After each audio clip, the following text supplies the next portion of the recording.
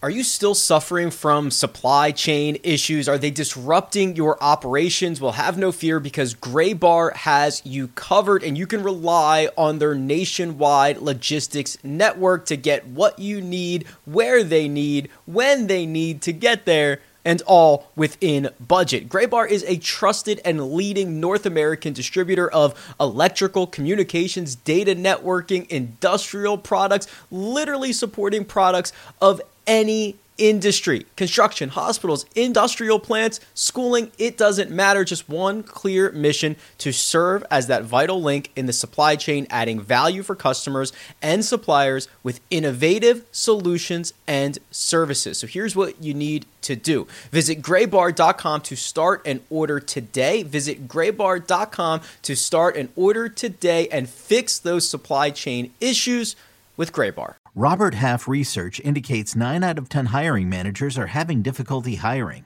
If you have open roles, chances are you're feeling this too. That's why you need Robert Half. Our specialized recruiting professionals engage with our proprietary AI to connect businesses of all sizes with highly skilled talent in finance and accounting, technology, marketing and creative, legal, and administrative and customer support. At Robert Half, we know talent. Visit roberthalf.com today.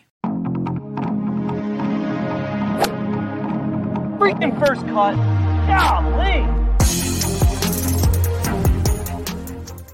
Welcome to the First Cut Podcast. I'm Rick Gaiman, and today a very normal conversation about golf. Joining me to break it all down, Patrick McDonald is here. Patrick, good day. Good day, fellas. Good to see you guys. The Unorthodox Wednesday episode it's got me a little jazzed up. How do you usually spend your Wednesdays? You don't want to know, man. Yeah. That's between me and God. I actually don't really want to know. When Patrick tells you don't want to know, you trust him on that. Yeah, that's what I've learned. Greg Ducharme is here. Hello, Greg. Hello, boys. Excited about today's episode. About the topic today, anyway. Really looking forward to getting into that. So, other than that, not much on the plate.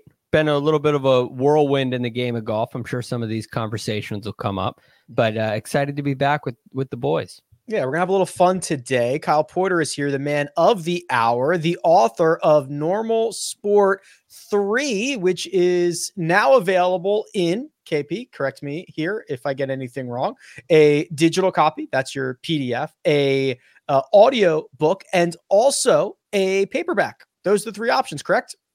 That's correct. You can also buy previous editions, the PDFs of previous editions. This is the shortest one we've done, which is something that we can talk about a little bit. But anormalsport.com. Pick it up, read it, listen to it, whatever you want to do to it, you're free to do to it. Yeah, very, very well. Burn it, whatever. I'm sure there's some live bots that would like to burn it. As long as they pay for it, they can do whatever they want with it, right? That's great. Burn the books, baby. Sweet. The very consumable normal Sport 3 looks a little bit different than other editions, but KP, let's back this up a little bit. I mean, the idea that you took a Twitter joke, Twitter, thing, bit, and a bit, and turns it into not one, not two, but three different books, LeBron James style. Pretty unfathomable, but here we are. Yeah, it is crazy. It's every time I thought it was just gonna like peter out, I was thinking about this recently, Rick. Like the idea of golf in general, that we just took over these sheep fields and like goat fields for like our sport is just like the origin of it is like ridiculous, right? And so it's almost like just part of the fabric of the sport, and so it just kind of keeps on going, like it's just part of like the whole deal. And I know that people tweet at me like normal sport moments from other sports like baseball or college football or whatever, which is hilarious. And it's like, yeah, that's cool, but like it's not what like golf is like the original normal sport back in the 1400s when we said, yeah, these sheep that were grazing here, you guys can move along because we're going to hit a ball around this field, right? Like that's absurd. And now it's turned into 3 books that I've written. Yeah, it's really awesome. And the thing that I was just watching golf today and they were showing the PGA Championship highlights, and it was when Corey Connors drilled it into the lip of that bunker on 16, and no one knew where it was. And then 9 people were kneeling down, looking around. And my wife goes like, "What are they doing?" I'm like, you don't even want to know. Like, there's just totally something normal going on here. It's don't worry about it. Yeah, and you get how many of those every week? One of the funny things about the whole bit is that it's kind of crowdsourced now. Like, people will just, I don't even have to look for it. People just, every time there's something like on the Asian tour or European tour while I'm asleep, I'll wake up to 10 tweets about like, here's so-and-so moving a tree out of the forest in, Taiwan so that he can pitch out. And you've got just stuff like that all the time. So it's been fun to see people kind of catch on to it and and write a couple books about it. Patrick, you fire off plenty of tweets. You fire up CBSSports.com. You've got the keyboard underneath your fingers. Have you considered writing a book? Once or twice, but I think a question I did want to ask Kyle was, is there any like, not hesitancy, but just like going back and writing about stuff you have already written about, like some like dread almost, I want to say, like, oh, I wrote about like I liked your piece about Brooks Koepka at the PGA Championship. Is there some dread like, oh, I don't know if I can write as good about Brooks Koepka the second time around or anything like that from writer to writer? Yeah, I think so. And that was sort of why I did it a little bit differently this year. I basically just went through, because like when I was, the answer is yes. Like when I started going back through everything, I was like, oh my gosh, there's so much over the last year. I can't go through every detail. I don't want to like quote myself a bunch. So I tried to make it almost like a glorified Twitter thread this year, where I was just looking at old tweets from you guys, from like stuff that I tweeted out, and just trying to like build on that a little bit. And I think that made it less like, I dreaded that part of it less, because I'm not trying to write, when I write the book, I'm not trying to write the piece in it that will go viral because it was like super emotional and like I was wrapped up in it. I'm really trying to be like punchy and like quick getting through it. There's still like some deeper stuff in there, but I don't know if any of that makes sense, but that's sort of the way that I viewed it. What would you write a book about, Patrick? I don't know. I think I kind of want to do like a children's book, just like slowly. First, I probably need a child to know kind of the market a little more, because I'm not going to read those by myself. But that'd be weird. I think kind of just easing my way into it with some sort of animation fiction would be the way I would attack it. When you say children, do you mean like a book that, because this is something that I've thought about, is it a book that a parent would read to their kids, or a book that when your kid's old enough they could read? Like, did you guys read Matt Christopher books growing up? No. Nobody? No. I read Goosebumps. Yeah, kind of the same era, but sports. Yeah, it'd be like, I think the age like 5 to 8, 6 to 8, kind of. Not like you're reading it to a baby, but people like children when they can read. So like when they get to a reading age, writing it for them. Correct. Okay. Are you, Greg, your 2 boys, where are they at? Are they reading? Your oldest might be reading, right? Or are you still reading to them? Still reading to them Okay. every night. My oldest is in kindergarten. Oh, okay. So he's learning how to read, picking out words and all that stuff, which blows me away that he even can. Every time he picks something out, or this is they're 3 years apart. So reading books for them, they're at very different ages. And my youngest will get really distracted if we read a book that doesn't have a lot of pictures in it. Me too. Right. It's one of the beauties of Normal Sport 3. Yeah, that's why I illustrated it. It was for Rick. Yeah. But the other thing is, when I read books that my 2-year-old can enjoy, my oldest can read a lot of the pages, which is kind of shocking to see because he's still so young in my eyes, but he all of a sudden is reading a page on command, like sounding out word. It's a wild ride. So I like the idea of children's books, Patrick, but and it seems like it'd be an easy thing to do, but something tells me it wouldn't be. Okay, well, now that we're talking about children, no dumb questions on this podcast. What's like the typical timeline for them, like their milestones? I have no idea. Like, when do they walk? When do they, wipe their butt for the first time? When do they start reading? Stuff like that. I have no idea. The three most important: walking, reading, wiping your butt. Yeah, I think walking is usually between 1 and 2 years of age, right, Greg? Yeah, some kids are a little earlier. Both my boys were right around, like almost right on a year. Yeah. Okay, Greg. Yeah, what a flex, Greg. Okay, buddy. Well, for me, I took my first steps a little earlier than that. Well, by 1, you were backing people down in Nerf basketball, so we know that. My fadeaways I was learning my fadeaways back then. Ice of Fire was already dialed at like 15 months. Wipe your butt is like between 4 and 5, probably. I'll let you know when I get there. Okay. Like personally or for you? And then what was the last one? Reading is kind of all over the map. Like it can be, 4 to whenever, right? Like or 3 maybe. Yeah. It's that one has I think the widest variance there. What else you got, Patrick? Do you guys remember Hooked on Phonics? Oh yeah. That's how I learned to read. Oh, really? Yeah. I remember the commercials for it. Hooked on Phonics worked for me. That's the commercial. Do you remember Mavis Beacon teaches typing or Where in the World is Carmen Sandiego? You're probably too young for this, Patrick. Patrick, this is way out of Patrick's age now. Yeah. Age range.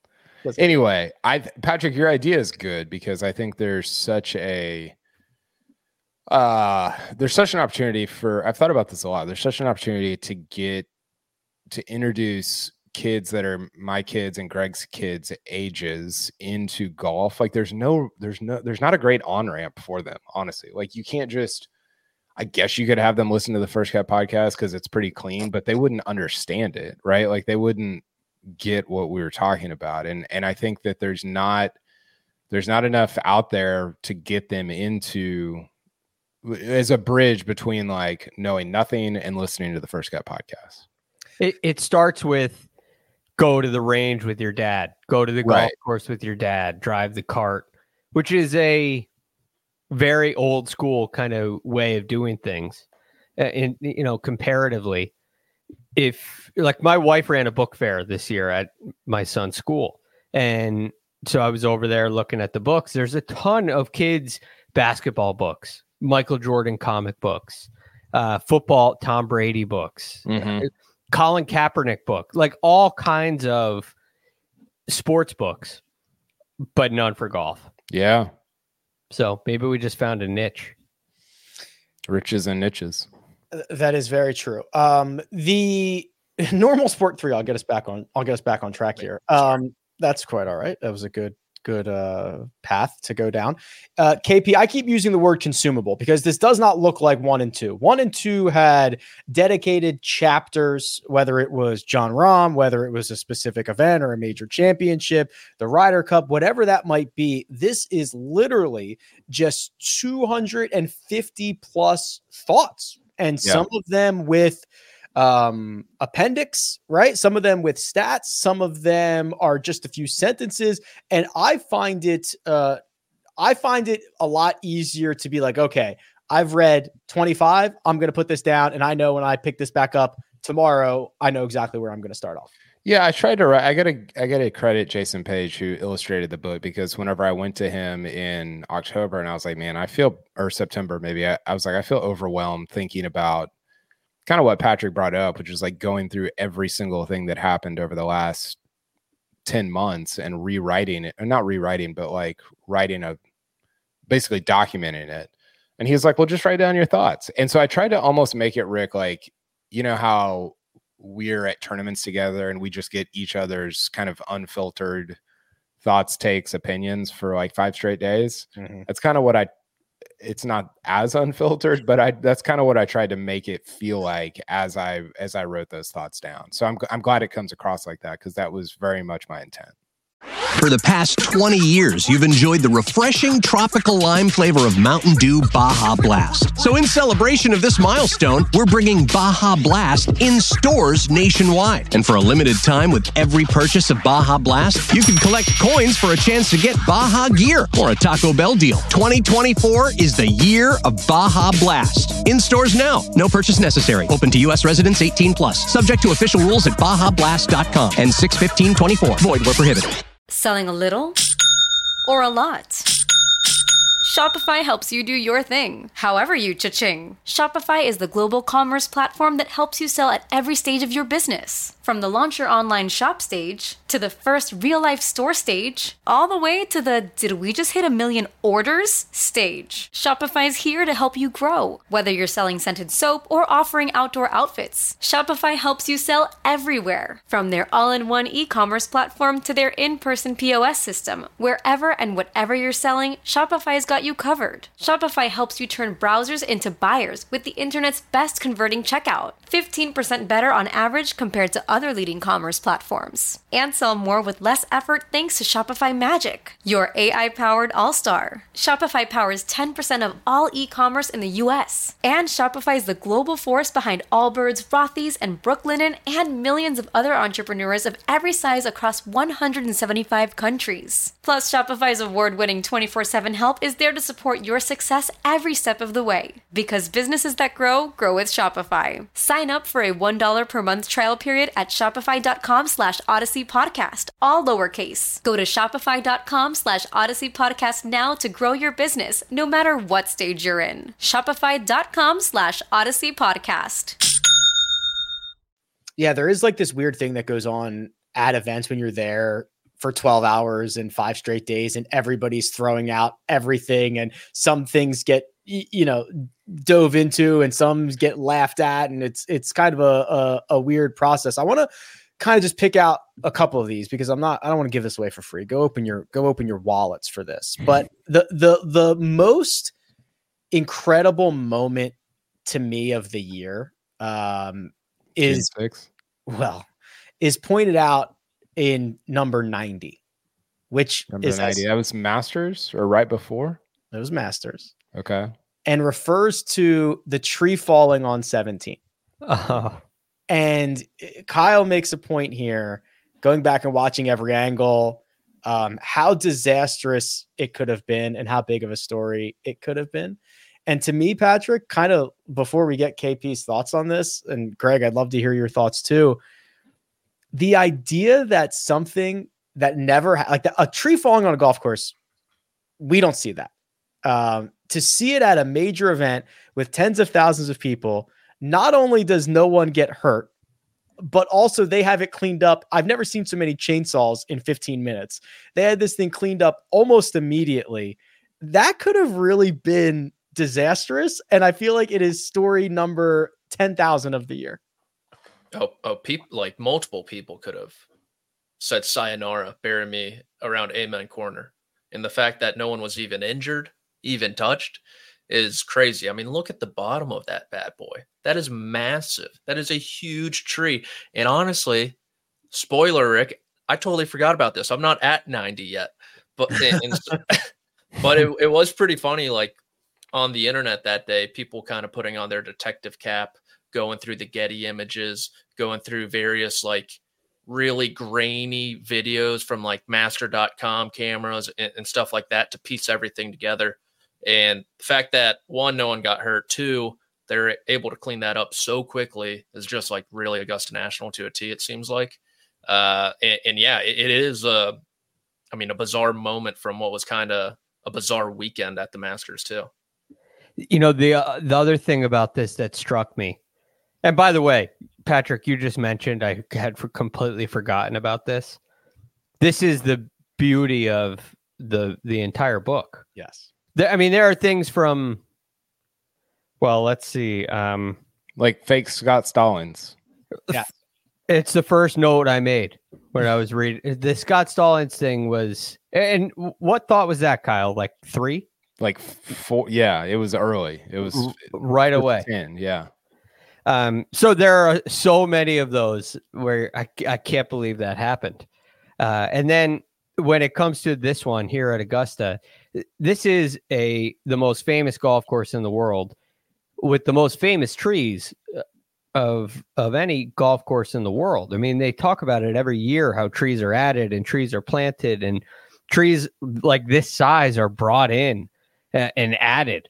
And to have one of them fall down on TV is unimaginable. And then you add in that nobody is injured. And it was basically the reason we forget about it is because it was a no factor. Yeah. Well, yeah, that was sort of my point in there is it could have obviously been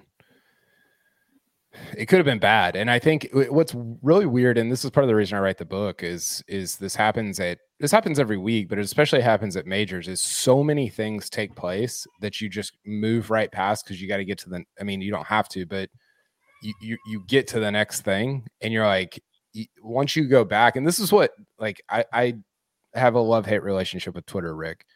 I love it as a repository for ideas, thoughts, takes, like remembering things. It's just very easy to search to be like, oh yeah, fake Scott Stallings. That was crazy that somebody who's not Scott Stallings got Scott Stallings' Masters invite in the mail. That's like the definition of normal sport. When would a normal like banker, plumber, electrician ever be invited to the NBA finals? Right? Like that's outrageous. And yet this guy that lives, I think he lived in Augusta, was invited to play in the Masters. Now he didn't get to because he wasn't actually the Scott Stallings that I was referring to, but just stuff like that is a great like thing to, I think Antifado said that the book is like, it's great for remembering, oh yeah, didn't that happen before COVID? Oh no, that happened in August, like 3 months ago. Which I thought was a hilarious way to look at it. Yeah, that's the real beauty of this, is being able to remember all of the things that might have been in your brain for a minute or a month, but here they are all in a book. Are you, KP, throughout this process, is there an active idea of remembering things throughout the year, or are you trying to get to the end of the year, look back and say, these are the 250 most important thoughts that I had? Or are you seeing something in March and saying, oh, that's definitely going to be in the book? Well, there was a moment at the US Open this year. Remember when Cam Young hit a ball in a golf cart ball holder or ball, like little thing in the golf cart? I do. Mm-hmm. I remember tweeting like, this is going to be a whole chapter in Normal Sport 3, kind of joking. And it turned out to be just one thought because we didn't do chapters. But there are moments throughout the year that you're like, well, that's going to be in the book. But I don't I'm actively trying to not think about that because I think it takes away from like the present coverage of it. I want to be like present in the moment, like talking about what's going on in the here and now, and then retroactively. And this is part of why I do it at the end of the year, is because you can look back and say, oh, well, that thing that I thought was important, it turned out to not really matter that much at all. Right. And so you can kind of pick and choose like, oh, these things actually did matter, or this was even more, Phil finishing second at the Masters is even more ridiculous in retrospect than it was in the moment. And we thought it was crazy in the moment because Phil sucked in 2023. And yet he finished 4 back of the Masters champion, which is completely crazy. So yeah, I like not considering it until we get to September, October, because I think that makes for a better like retrospective experience. Yeah. Well, you have more information, right? I mean, you have these guys that, something that, especially in years like this, something that someone might have said in February might have been completely different than what actually happens in July, August, and September. And if you spend a lot of time and energy on something earlier in the year, it might have been wrong. It might have been a waste of time. It might have been, it is interesting that it's actually better to look back on it. I want to go around the room. I'll give you guys a second to think about this. I'll vamp with my own thought on it, but just everybody's favorite normal sport moment that they remember from the year. Just the first one that comes to mind. I think mine is probably There's so many of them, and like June 6th was probably the most like meaningful one, but the most ridiculous one, or one of the most ridiculous ones, was Phil Mickelson selling capes at one point, like hawking capes at a golf tournament, and talking earnestly about the benefits of them, how kids all over the world are going to wear them. And I think that he's become a little bit of a cartoon character, but like people just kind of ate it up. Like people on the live side kind of ate it up. People on the not live side were like, this is among the ridiculous things he's done. This might be the most ridiculous. That one is up there for me. Like Phil selling capes or trying to like promote capes at a live golf event. Go ahead, Greg. All right, I'm ready. So I got two in mind. One I didn't remember until I read the book. And this is another live guy, but Patrick Reed using binoculars to look up into a tree. Because I had completely forgotten about it. And reading that and the image in that one, you got to see that. It's fantastic. And then the second one, which kind of came to life in the last couple of weeks for me, was the St. Andrews renovation of the bridge, and everybody's reaction to it. Okay, right? I mean, this is not a thing against St. Andrews, but the reaction to the golf world had to this was so normal. They were bullied into changing it back. Yes. So if you Just think wanted about a patio. If 250 years ago, or even how old's Twitter? Even 20 years ago, if they had done that 20 years ago, it would now have probably lived for another 500 years. Yeah. And that would have been the Swolken Bridge that everybody knows and loves. Right. But instead you got Glued Activator and Antifaudo bullying the Royal and Ancient into removing this rock formation. Do you think the same people that they hired to patio it had to come unpatio it? Yes. Because they have to make a phone call that says, hey guys, you did a great job. You did have you been on Twitter? You did exactly what we asked of you. But like 4 days later, I'm gonna need you to come and take this out. Edit, undo. Yeah, exactly. Control Y or Option Y, whatever. Producer Josh has a photo of it up on YouTube right now. It doesn't actually look that bad. I think it was but touching something that's like hundreds of years old like that is in the moment, it would be like the golf architect equivalent of being like, yeah, we're gonna like tear down 12 at Augusta and just kind of redo it, just like reshape it, see what happens. Right. You're like, yeah, I don't know, that's a great idea. But at the same time, this is why golf's the original normal sport. Because if you took the bench of an NFL game, right, and did made the benches the tunnel decker, made them a tunnel, put dugouts on an NFL stadium, or put baseball. These are all great ideas, by the way. I've had to. If you took the dugout in baseball and put it above ground and just had a normal bench, would people have this kind of reaction? No. That's what I'm saying. That's it's not part of the course. Yeah, that's the definition of like, you know what used to be where that patio is, Greg? Bunch of sheep taking dumps right there. Like that was what used to be there, and nobody said anything about it. And then we started playing golf there, and all of a sudden you can't put a bunch of stones down. It was absurd. I feel bad for the guy who fired off the tweet. Like, I took this beautiful photo. I got everything in frame. People are going to love this. I'm going to announce this. It's going to be awesome. And just instant. That did not go well. Have you just completely on brand for Greg to bring that back up, of course. You know, I forgot about it. Yeah. Well, it's why one of the reasons why it struck me. It really struck a chord with me. Greg's I'll put it to you this way: this was not its original design. No, that's true. That's correct. Patrick, do you have one from this year? I have two, and you brought up tweeting. I think a tweet from someone in this room was a normal sport moment. Yeah, I'm looking at you, Rick. Riviera, Tiger Woods, Justin Thomas has returned to competition, and Tiger Woods has a thought to, bring a woman's product in his golf bag just in case he outdrives Justin Thomas. Absurd.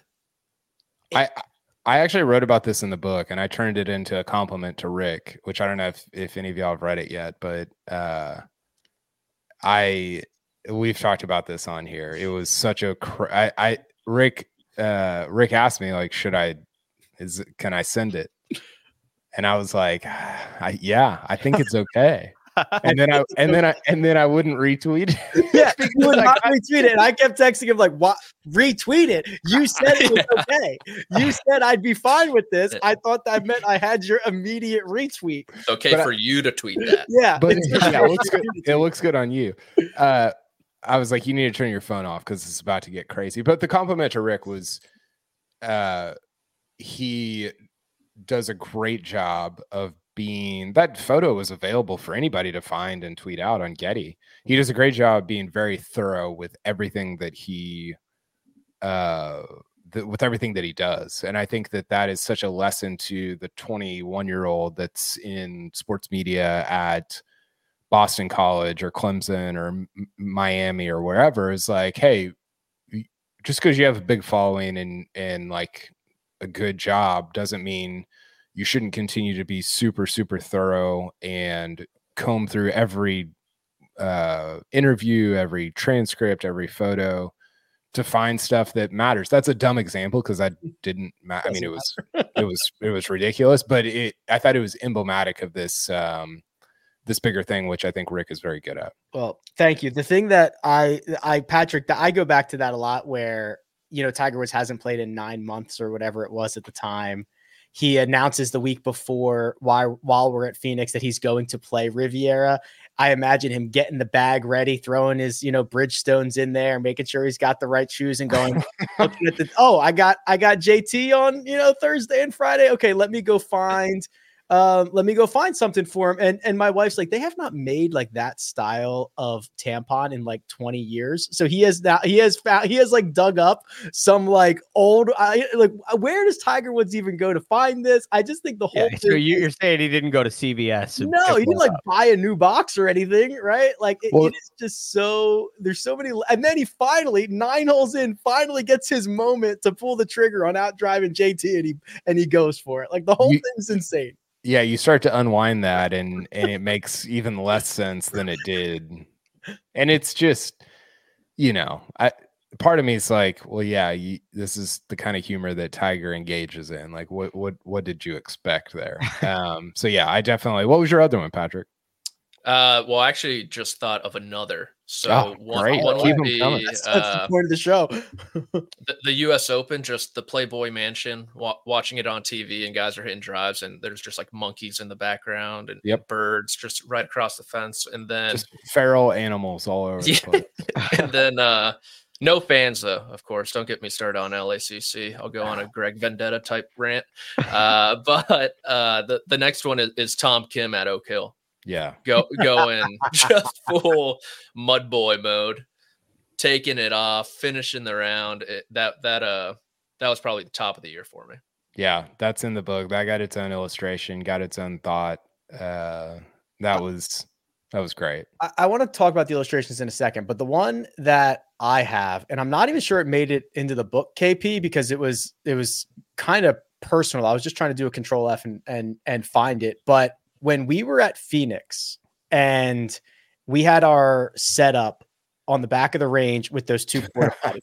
Is this in the book? No, but you can tell it. Okay. So we're our stage that we have for CBS Sports is on the back of the range.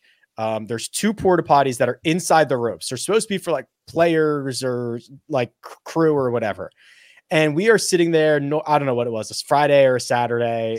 I think it was Saturday. It must have been Saturday because the conversation was how far back is too far back, right? I mean, Scheffler's kind of putting the heat on. Rahm's putting the heat on. Like, how far back is too far back? And as this conversation, like literally in the middle of this conversation, Rory McIlroy ducks his head underneath like our set and goes, "Can I use that bathroom?" And we're like, "Sure, Rory McIlroy, right? Sure, it's available, it's open, right? Like, because it runs parallel to like 14 or whatever." And then on his way out, Kyle says, "Rory, we're talking about how far back is too far back." In the middle of his round, Kyle says, "We're talking about." He's on like the 11th hole or whatever. Yeah, 11. How far back is too far back? And then without missing a beat, Rory goes, "Not 8," because he was 8 shots back at the moment. Yeah. So Rory McIlroy knew exactly how far off the lead was. He knew that was not too far back, and he was able to come up with that on an on-the-spot post-bathroom break interview by Kyle. Yeah, which is like, when would that ever happen in a NFL game? It wouldn't. It just wouldn't, right?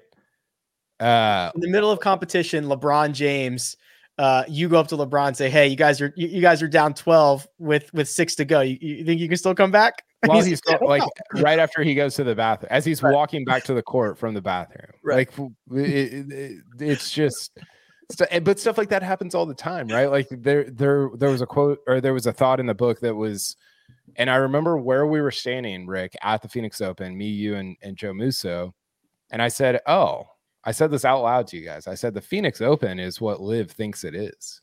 Mm-hmm. And I remember we were standing there, and I said it, and Joe was like, "Got to tweet it." And that ended up as a thought in this book. And I don't know, like, I think being together at events like that, sorry, Patrick, we're making you jealous, but being together at events like that engenders a lot of like interesting dialogue and friction, not bad friction, but like good friction of like, that results in like fun and interesting takes. You hear that? Your dog knows. Spring is coming sooner than you think. Dog walks, dog parks, playing fetch, all the stuff your dog loves to do with you. But the warmer weather also means that fleas and ticks are coming back. Fleas and ticks are in the grass, in the woods, and even on their dog friends. Fleas are an itchy nuisance, can easily get into your home, furniture, and beds, which can be terrible. Ticks are even worse. They're hard to spot, but can carry disease and get your dog really sick. PetMeds has your furry friend protected with the best products to prevent flea and ticks all year long. PetMeds pharmacists connect directly with your vet to save you time and deliver the best products for your pet. PetMeds offers low prices on all flea and tick meds, including NexGard, Simparica, and more. And PetMeds AutoShip helps you save even more with additional discounts on regular shipments of pet meds, dog food, and other high-quality supplies. So get ready for all the spring fun now. Visit petmeds.com and use promo code podcast to save 40% on your first auto ship order. That's petmeds.com and promo code podcast. Old Man Winter here. If I had it my way, it would stay winter all year long. Short days, wind chill, black ice, and a good polar vortex. Oh, heaven. Wait, is it getting warm in here? Your cold snap is over, Old Man Winter. Spring has arrived. Spring. Spring is here, which means it's the perfect time to get away in the Hyundai you've always wanted. Visit the Hyundai Getaway Sales Event, where you can get great deals on all of our award-winning Hyundai models, like the tech-filled Tucson and Kona, as well as the spacious Palisade. Enjoy wherever you go with the peace of mind that comes with America's best warranty and 3 years or 36,000 miles of complimentary maintenance. But hurry in, these deals won't last. Add more joy to your journey at the Hyundai Getaway Sales Event. Now get 0% APR or up to $1,500 bonus cash on the Hyundai Tucson. Now, during the Hyundai Getaway Sales Event. Offers end soon. Call 562-314-4603 for details. These illustrations in here. Yeah. They are getting, in my opinion, how do I phrase this? They're getting like deeper. Yeah. Like you have to know more to get them. It's like the sicker you are, the more you like them. Yes. Yes. that I don't really touch those. Like Jason Page is the illustrator. He does work for a lot of different independent golf media companies, including Fried Egg and No Line Up. He basically runs the underground independent golf media illustration business. But it's kind of, and he's done this in the newsletter too. It's kind of his own interpretation. The way that I interpret or like a moment or the season through my words, he does it with his photos. And so while what he illustrates might be something I wrote in the book, it also might not be. Like, it's just the way that he sort of interpreted what was happening. My favorite one is actually on page 119. And it's of the gentleman that was hitting golf balls in the riverbed next to the Open Championship while it was happening. Just out by himself. I think those are windmills in the background. Mm-hmm. And he's just pounding balls right next to Brian Harman shooting, 67 at Hoylake. And the illustration just says believe. And it's like this kind of funny, but also kind of serious look at how golf is something that, like, you would never see somebody taking batting practice next to Yankee Stadium during the World Series, right? Like, that would be so weird. And yet here we are with golf. And he did a really good job of kind of conveying that. That is so funny. There was a porta potty one too. Yeah. Oh yeah. I thought that's where you were going with the Rory story, Rick. I think this is the porta potty. Is this the Spieth porta potty? I think it's the fact that I have to ask which this was a take. Yeah, I think it's the Rahm one from Riviera. Oh God. Oh, that guy. The fact that there are multiple porta potties this could be is a very normal thing. Yes. Is it the TIO take? Yeah, I think so. Yes. It was. That's why I said that guy. John Rahm was the king of TIO. Oh, yeah. By the way, go ahead, Kyle. Well, I was going to say is Kevin Van Valkenburg had this take that there should be one tournament a year where you don't get any TIO. You just play the ball wherever it is. If it's behind a scoreboard, if it's behind a grandstand, sorry, hit a better shot, play better. On the Rahm thing, it's very interesting, and I'm very curious to get your take on this, Kyle. Reading it now, when things obviously come out after it's published, and it's a very up-to-date book. You're talking about a book from 1 year. Yeah. And all of a sudden, everything seems to change overnight. And how is there any fear of that happening as you're writing it? Like, does the perspective change, or is it solely looking back at what happened and how you felt when it happened? I think it's more so that, but also, think about how boring our Decembers usually are. Like, I have not really in the past feared, this is a unique time in golf, but I've not really in the past ever feared like, oh, something's going to go down in December that's going to change everything. And so this to me is like a one-off year for that. So it's not something that I will even factor in the future just because it was so bizarre. But it does, I didn't go back through every Rahm thing because I basically had to get it into the printer like 3 days before that. So I was like, whatever, I'm not going to touch it. But I'm sure there's a couple of things in there that not even Rahm specific, but just the dynamics of the PGA Tour and LIV that I would have written differently if I knew that Rahm, if I had written it knowing that Rahm had already gone. But I don't know that it really changes a ton as it relates to how I view him. I think I still mostly view him the same in terms of what I wrote in the book, because I didn't really write about his relationship with LIV in the book. Going back to having to play every single shot as it lies, if you're Cam Young, Patrick, and your ball goes into a cup holder are you out, or do you have to take your golf club and smash the cup holder to get the ball to come out, and then you can proceed?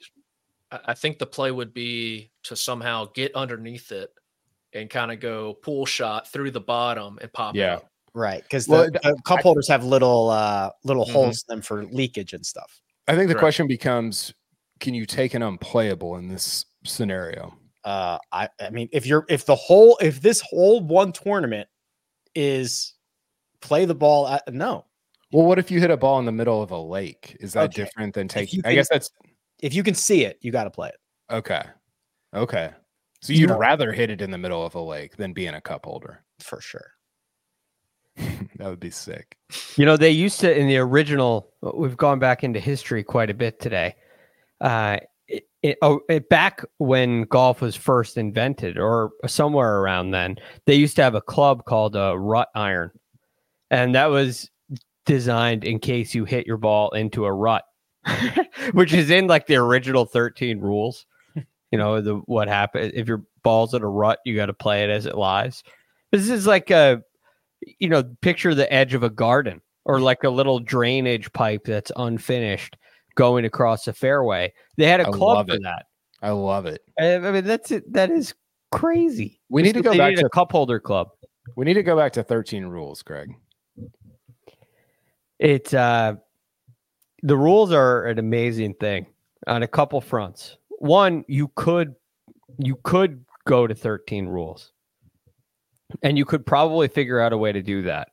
But what amazes me about the rules is all of these situations, many of them normal sport moments that happen. There's a rule that covers it.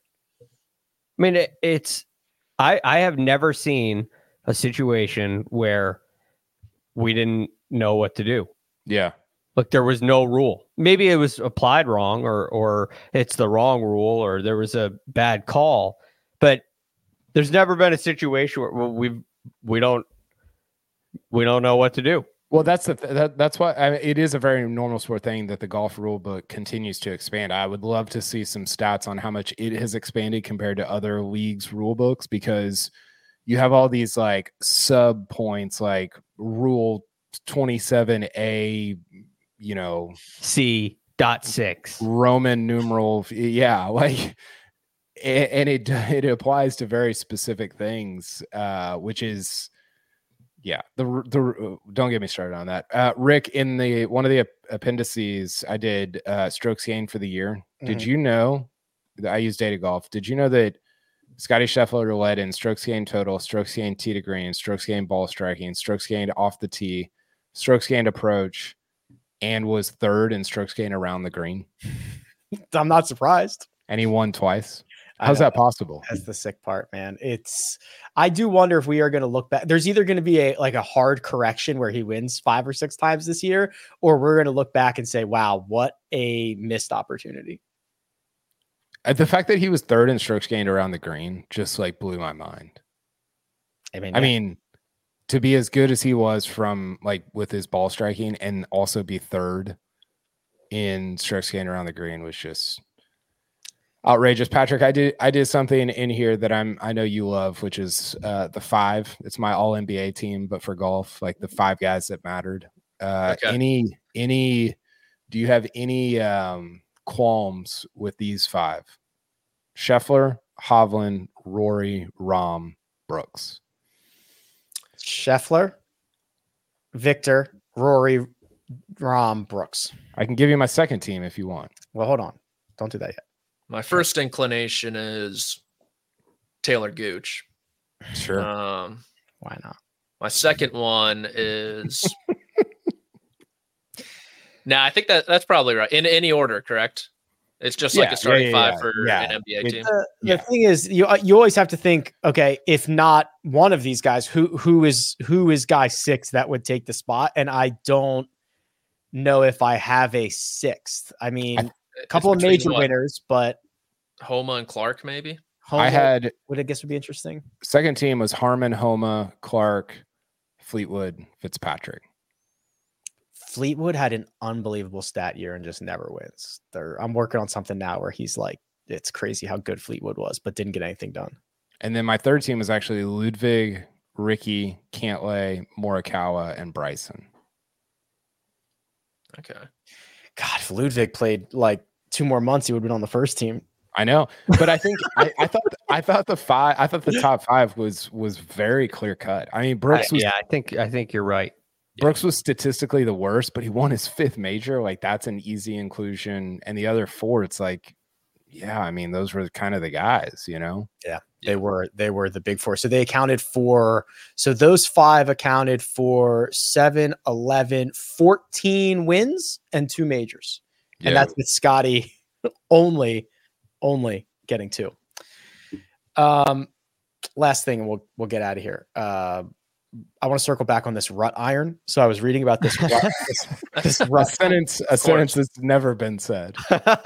Literally, a forerunner of the sand wedge. The rut iron was made for digging a ball out of cartwheel ruts. That is literally because horses and carts were used for maintenance, not a golf cart. Right. So literally, so think about those thin, skinny. If your ball was in one of those, I'd be furious. That's way worse than a divot in a fairway. A cartwheel rut. These cart tracks are barely wider than a golf ball. The rut iron was a lofted specialty club designed to flip the ball out of a rut to safe ground. Then this article would go on to say how young Tom Morris loved his rut iron, and he would swing sharply down with the lofted little cleek, and Tommy launched high approaches that stopped or even backed up when they hit the green. So the rut iron king, young Tom Morris. Rick, I can get you one on eBay for $450 right now. You should do that in your Rick Run giveaways. Seems a bit steep for a rut iron. It's like I've got 3 of them that I paid less for. Yeah, that's tough. If it was used by young Tom Morris, I'm in. Yeah, for sure. I'll let you know. What are you gonna say, KP? I was gonna say, can I read one of the thoughts just to kind of end the?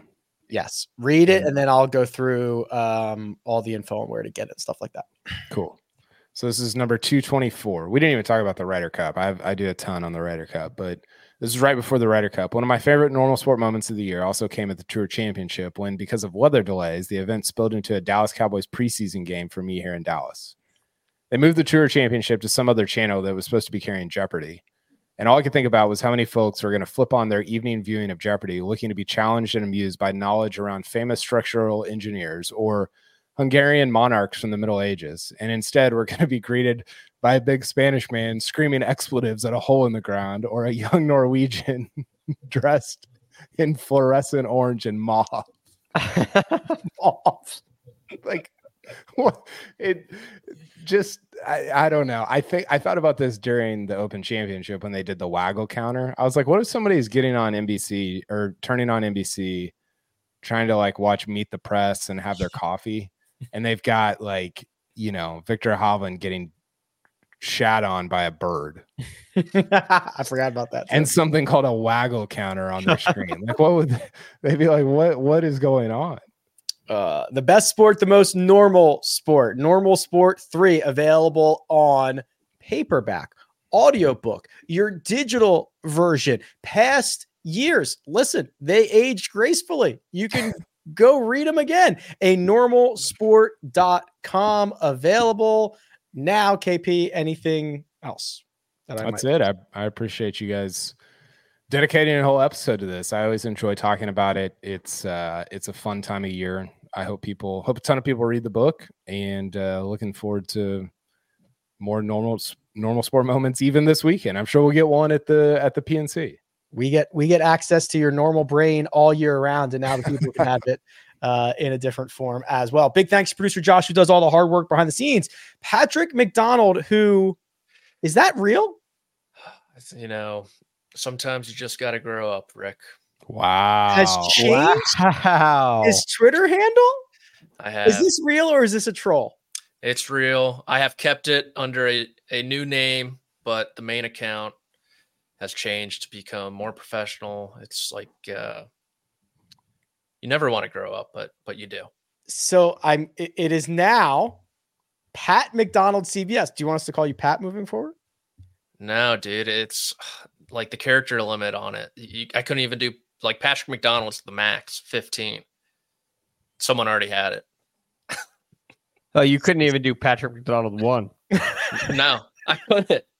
Not allowed. I'm coming for that trophy in your little handle there, by the way, Pat. Just take it, man. Morale's low here. Did you save amateur status, or can I go grab it? Oh, I saved it. Come on. Okay, good job. Yeah, I'm blocked by a lot of people. I told you this in Vegas. This is just okay. Pat, you're blocked by a lot of people? Yes. Who doesn't like Pat McDonald CBS? Well, now they're going to look at it and be like, why did I block Pat McDonald CBS? And then it's going to be like, boom, joke's on you. Yeah, You know, love it. call Yes. the ambulance, but for you, Chess, baby. they're going to unblock me. I don't know if that's how it's gonna go, but And then reblock. Oh, Yeah, definitely. What an ending. Threw me off track here. Greg Ducharme, you better not change the real GFD, Greg, or I'm in big trouble. no, Isofire. can't do that. Can't do that. Unless it's Isofire. I won't say never because I've learned my lesson from Patrick just now, but it's not in the it's not in the plans. not to mention John Rahm a week ago. Yeah, good point. I mean, I do have that account name too. If we're You have John Rahm. You have John Rahm PGA.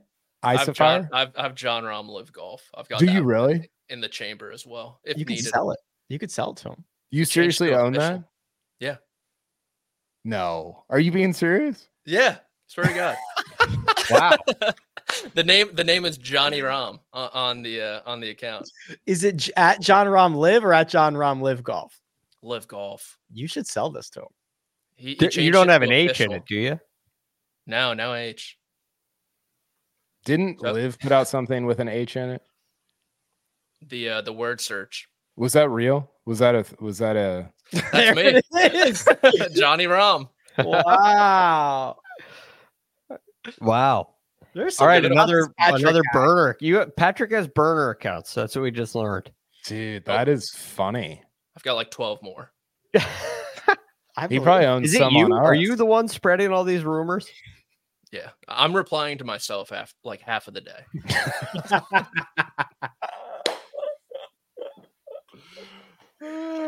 Kyle Porter is available on Twitter at Kyle Porter CBS. You can find me at Rick Run Good. This has been The First Cut. We'll catch you next time.